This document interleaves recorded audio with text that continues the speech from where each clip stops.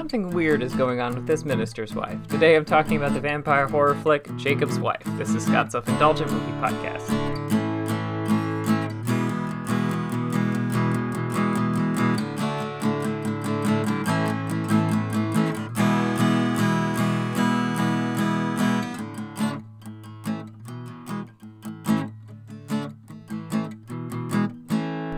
Hello, movie friends. Welcome to Scott's Self-Indulgent Movie Podcast. I am Scott, and today I'm talking about Jacob's Wife, which is the second film I've seen from writer-director Travis Stevens, and one that I enjoyed a lot, because it's a fun little take on the vampire movie. So without further ado, let's get started.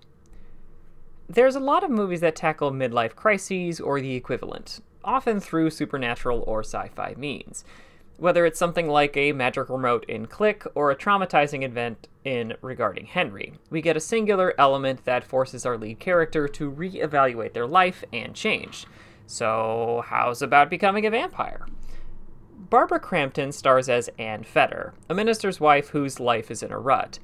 Her life revolves around her husband and his church and lacks any semblance of passion or difference. Anne's life gets interesting in a hurry, however, when she's attacked and turned by a vampire.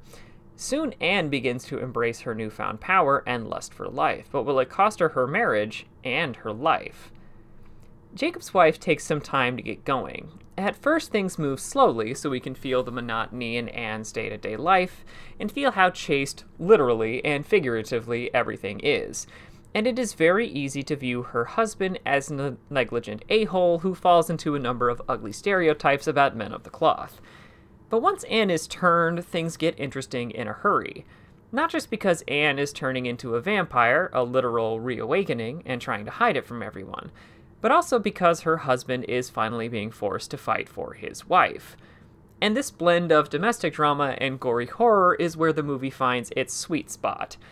Now that all of the conflict is in place, the film feels free to let the blood and jokes flow as this couple tries to work out their issues, keep out of jail, and handle the head vampire who turned Anne at the same time.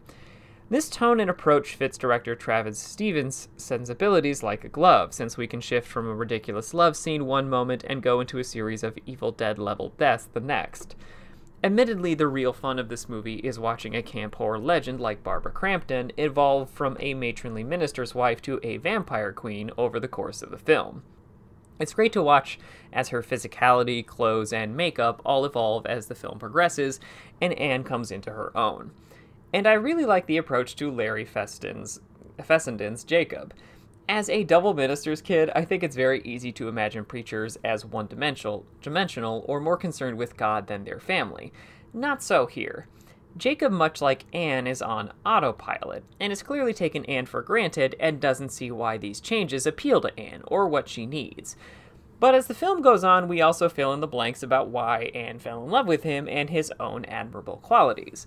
It's a more even-handed approach to middle-aged marriage than you'd expect from a camp horror movie. The verdict is, it's a fun twist on a familiar genre. By blending a vampire movie with a midlife crisis movie, Jacob's Wife delivers something new and fun. 7 out of 10. This has been Scott's Self-Indulgent Movie Podcast. Thank you so much for listening. Don't forget to like, share, and subscribe wherever you get your podcasts. And don't forget to join our Facebook group, Scott's Self-Indulgent Movie World, for the latest reviews, discussions, and more. See you next time, everybody, and stay safe.